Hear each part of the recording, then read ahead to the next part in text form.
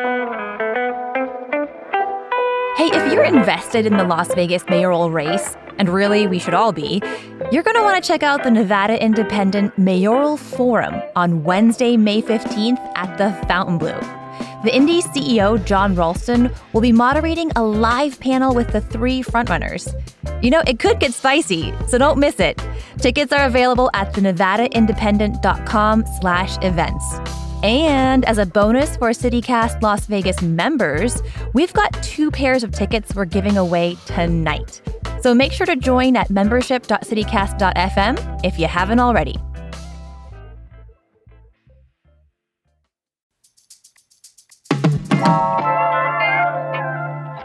Hey, y'all. So as we round out 2022, we're rounding up our episodes about the biggest stories of the year. I'm here with co-host David Figler. Hey, Sonia. Hey. And today on CityCast Las Vegas, we're bringing you a conversation we had with our newsletter editor, Scott Dickensheets, about the murder of journalist Jeff German. Okay, so David, what's happened in the Tellez trial since our episode came out in early September? Well, there's a lot that happened, most of which is very standard for a murder case in Clark County. He was indicted by the grand jury. It was brought by the Clark County District Attorney's Office. The Clark County District Attorney announced that they were not going to be seeking a death penalty, which is something we discussed in the podcast. Tellez predictably pled not guilty. The trial date was set for April 17th, but other kind of interesting things popped up. There was a big controversy. Metro was looking to get into the telephones and the sources of Jeff German. The RJ vigorously defending against that, claiming, First Amendment protections and journalistic ethics and the whole thing. Tellez himself changed lawyers 3 times, which is, wow, a little unusual so early in the case. He had somebody who I believe might have been his friend, a well-known defense attorney named Travis Shetler, who kind of handled the initial stuff. Also, the removal of Tellez as the public administrator, which went through a judicial proceeding. But then Travis was out and the public defender came in.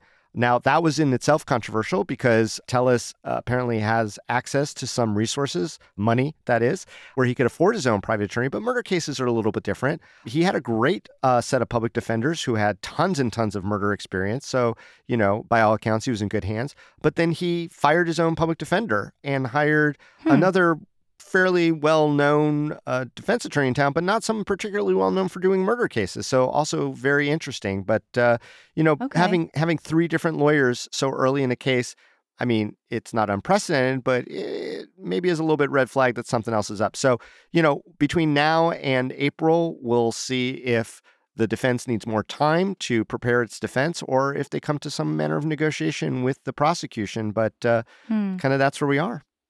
Yeah, we'll be following this story, of course, closely, as the months go on.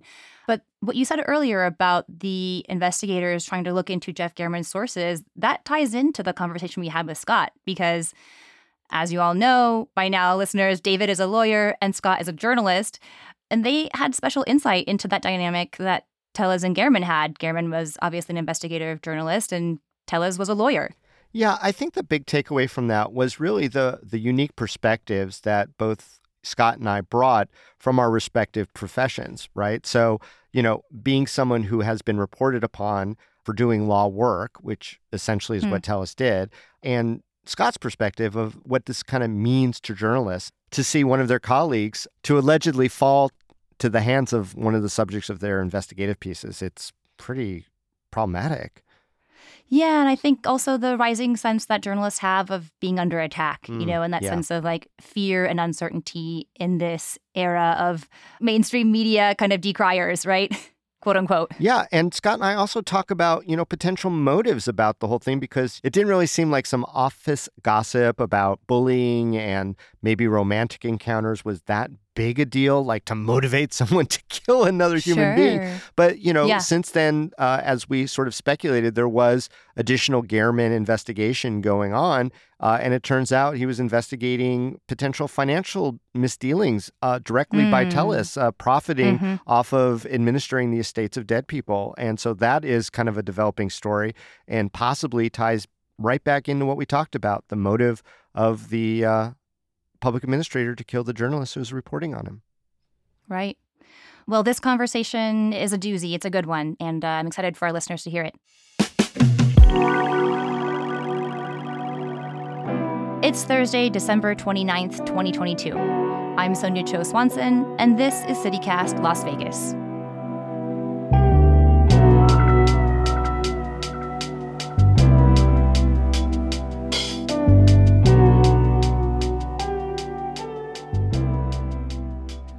All right, you guys, how are we feeling with the fire hose today? Are we just like completely blind? Are we blind, deaf, and dumb at this point? How are we doing?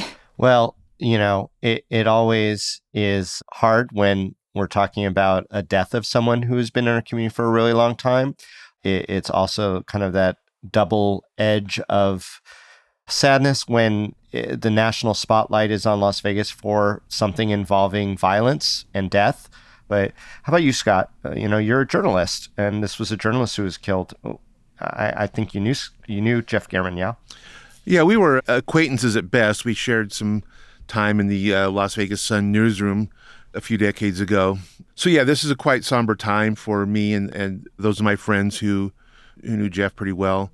Again, like I said, I knew him glancingly. I don't want to pretend to a greater intimacy than I had with him, but we were colleagues and we did bump into each other on the regular back in the Sun newsroom. Yeah, same here. As he covered a lot of court proceedings, and I would often see him sometimes have spirited conversations, especially if he wanted to comment on one of my tweets that maybe was a little critical of some of his coverage. But that said, I'm the same, Scott. I don't want to take anything away from people who are actually close or friends with him. Yeah. Well, to start us off, why don't I give us a very brief timeline of the events that led up to the most recent events of this week.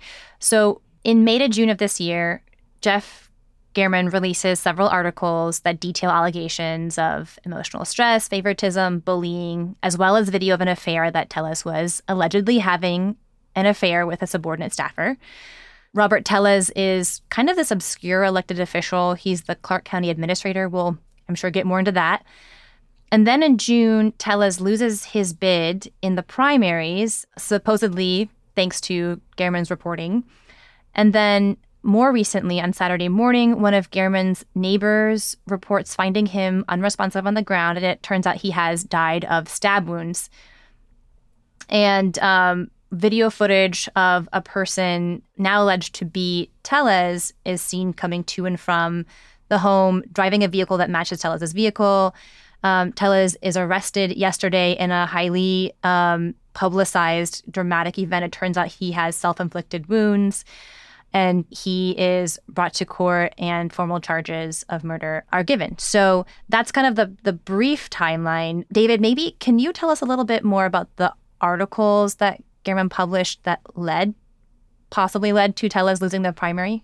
Sure. And as much, Sonia, as we're talking about an ongoing and pending criminal case, I think I would be betraying my training as a criminal defense lawyer Sure. who's, sworn to uphold the Constitution to not give the disclaimer that, what we're talking about are facts that have been revealed to the public. But as far as the guilt or innocence of Robert Tellez, have to acknowledge, and rightfully so, the cornerstone of democracy, that he is innocent until proven otherwise. Yes, no, absolutely. So with regard to the articles, what German did was go very in-depth in this. He did some public records requests. He did a lot of interviews. Tellez actually allowed them into the office to be confronted about it. He denied that there was any kind of misdoing or bad behavior as being alleged against him. The RJ also had video journalism involved in this, and they were able to come across some videotape of what appeared to be Robert Tellez and one of the employees in the back of a vehicle across the street from the government center doing whatever. They said they were just talking. People were suggesting it might have been a lot more than that. And Rob Tellez is a married person. He has 3 kids. So obviously all that was highly embarrassing. The insinuation was strong. The implication was that he was an incompetent administrator, and this was right during an election season where the election was coming up, and as you stated as well, he came in 3rd place, running against other employees of his own office, which probably makes it very if it was a hostile environment before, I can't imagine that didn't make it better. There hadn't been any new reporting, although there is a suggestion that Gehrman was picking up the trail and doing some kind of new reporting on the public administrator and Mr. Telles at the time of his murder. We don't know what that is yet, though. Scott, tell us more about Jeff Gehrman. What was his reputation like in Las Vegas? Well, I think he was sort of generally well known as a dogged reporter. He had a lot of contacts out there, a lot of sources, a lot of tipsters. I remember him from my days at the Las Vegas Sun just constantly on his phone. People would always be calling him with little leads, little tips, little ideas. And that was a newsroom full of characters. And Jeff held his own. He was not super larger than life, but he was definitely a presence in the newsroom. I think his reputation was sort of as a dogged, facts forward kind of reporter and writer. Mm-hmm. Mm-hmm. Very well respected. Very well respected. Yeah, by all accounts, had just had kind of like a storied career over 40 years in Las Vegas. Now to kind of turn our attention a little bit to Rob Telles. Scott, what do we know about Telles? Oh, well, he'd been here for like 20 years or so. Got a law degree, I think, in 2014 or so from the Boyd Law School. He was elected as public administrator in 2018. It's his first political job. There's sort of like a split in opinion, it seems like.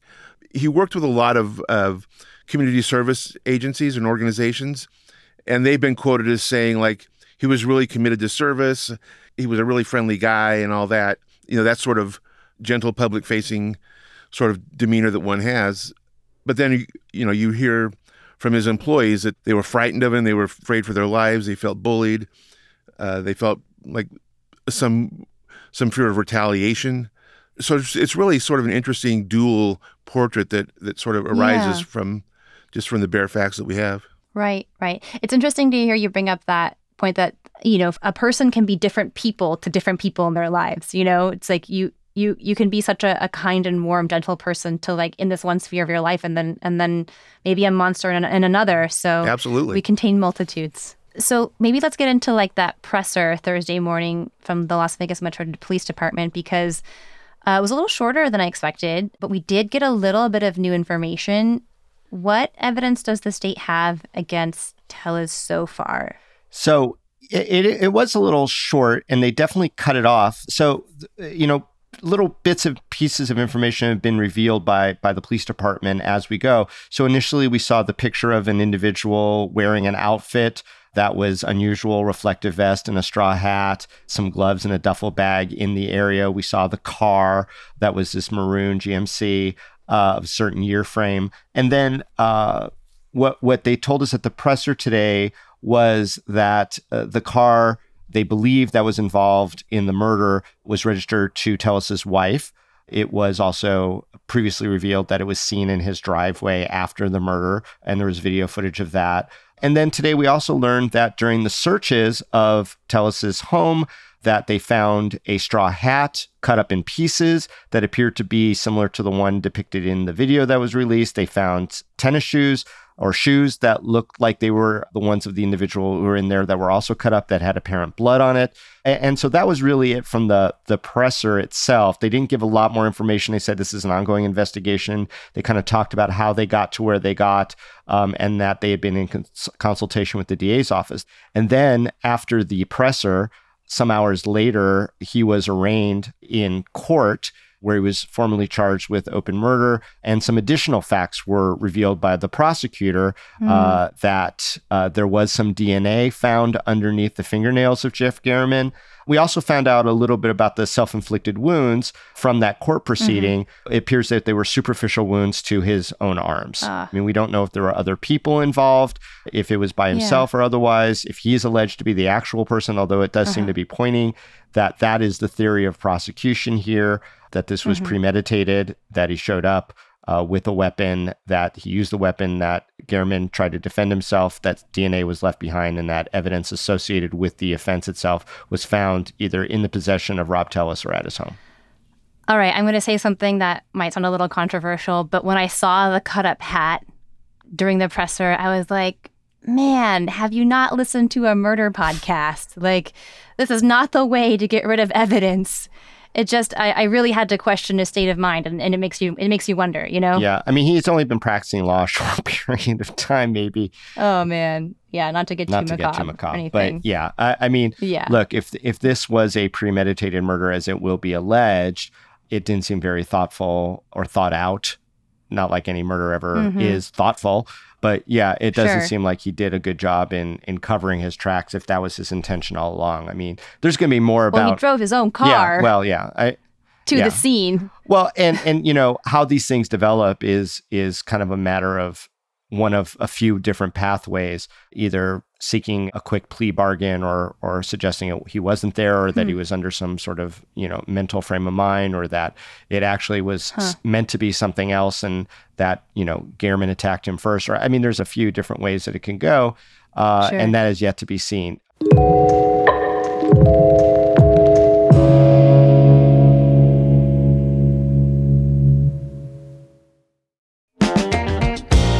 Hey, it's David Figler, and one of my favorite food festivals is coming back to town. It's Vegas Unstripped over at the Palms Hotel on Saturday, May 18th. Over 24 chefs from some of Las Vegas's most talked about restaurants creating original, unique menu items they've never made before. Chef creativity at its best. We're talking chefs from Partage, Esther's Kitchen, Milpa, EDO, and more, including this year's James Beard Award finalist Steve Kessler from Aroma. Tickets are $150 and are all inclusive of food and drink, so you don't have to pay for anything once you're inside. No hidden up charges. I went last year, and it was so crowded in the best possible way. We got one remarkable dish after another, and while it was a little indulgent, here's the best part. The net proceeds go to local charities. So head on over to vegasunstrip.com to get your tickets now. We'll see you there.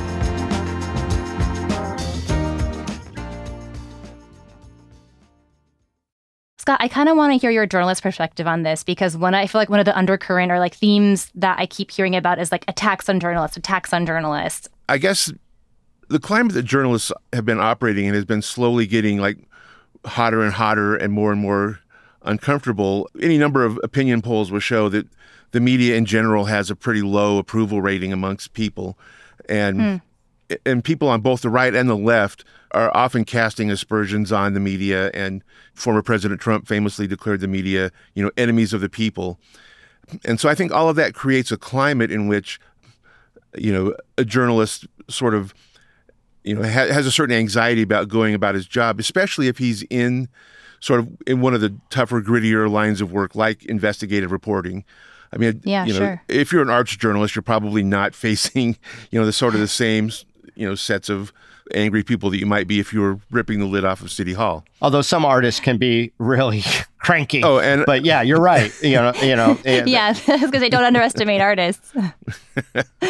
So I think there's a sort of a growing sense over the last, you know, any number of years that it's becoming more and more dangerous to be a journalist, especially if you have one of those frontline sort of jobs. So, you know, a glance at the international headlines will show you that a lot of journalists are already, you know, sort of paying with their lives for doing the work that they do. Yeah. And it's no surprise that journalists everywhere, including here, are feeling a lot of extra pressure these days.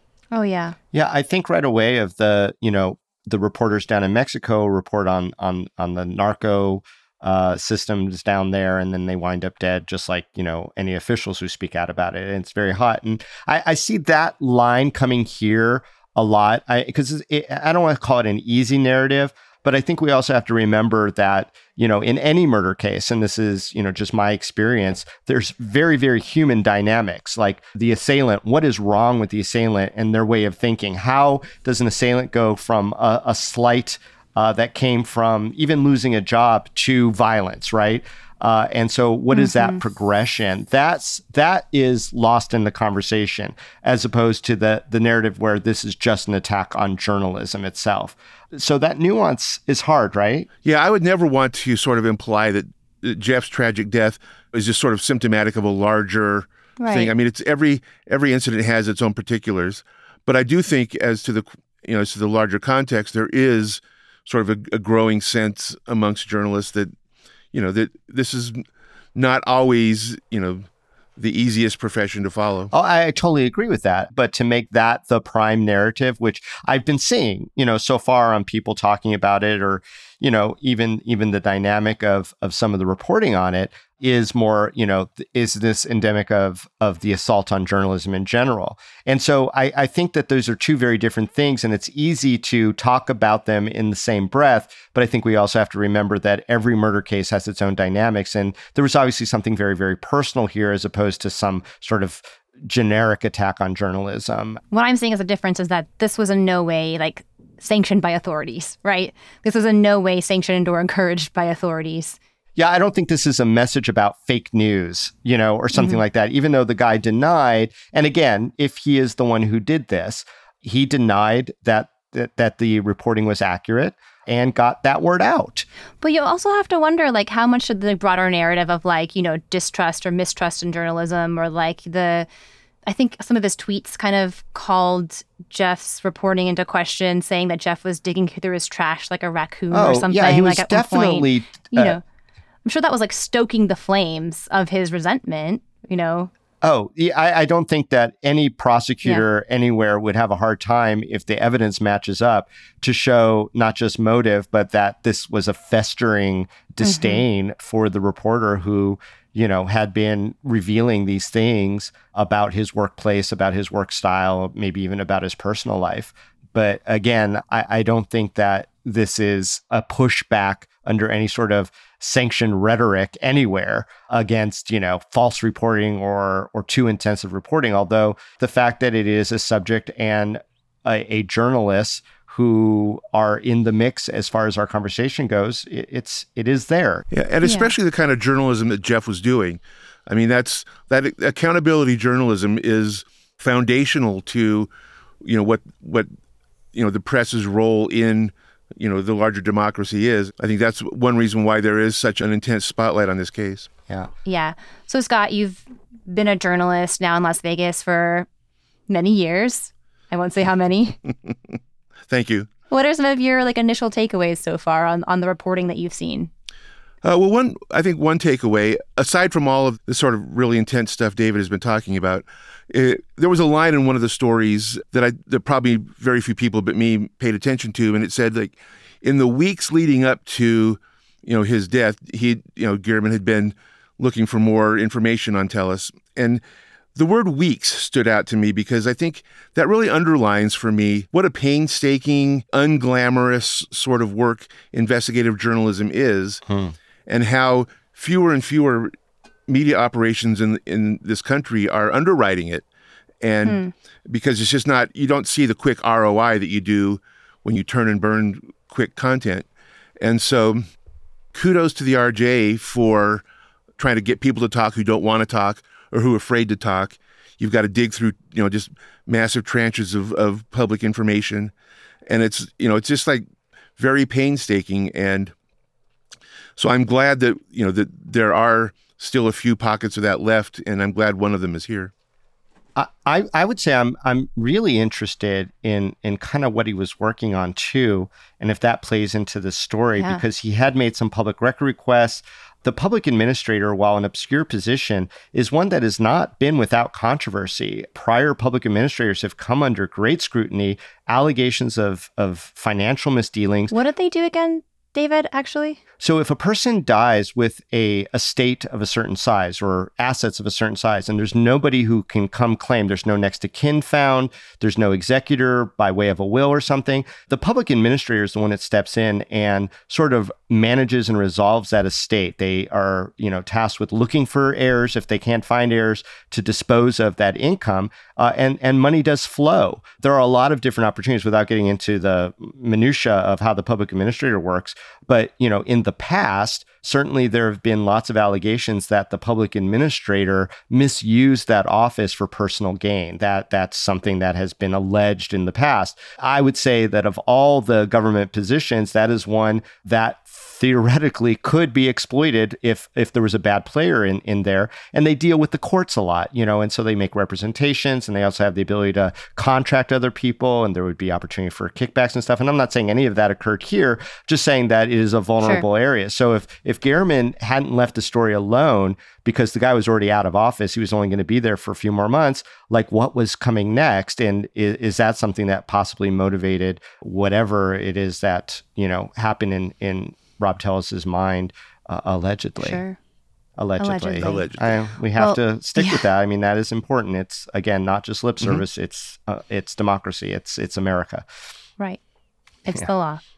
Oh, man. Well, thank you both for this great conversation. I feel enlightened and also heartened, I think, by it, even though it's a heavy topic. And, condolences to Jeff's family and friends who knew him, and his colleagues at the Review Journal. And his colleagues, Yes. He and I, like I said, may have disagreed sometime, but, such a loss, and no one deserves that. And so, heartfelt condolences to all.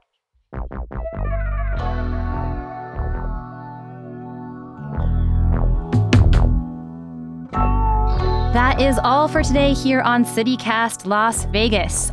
If you enjoyed the show, go tell a friend, send them this episode.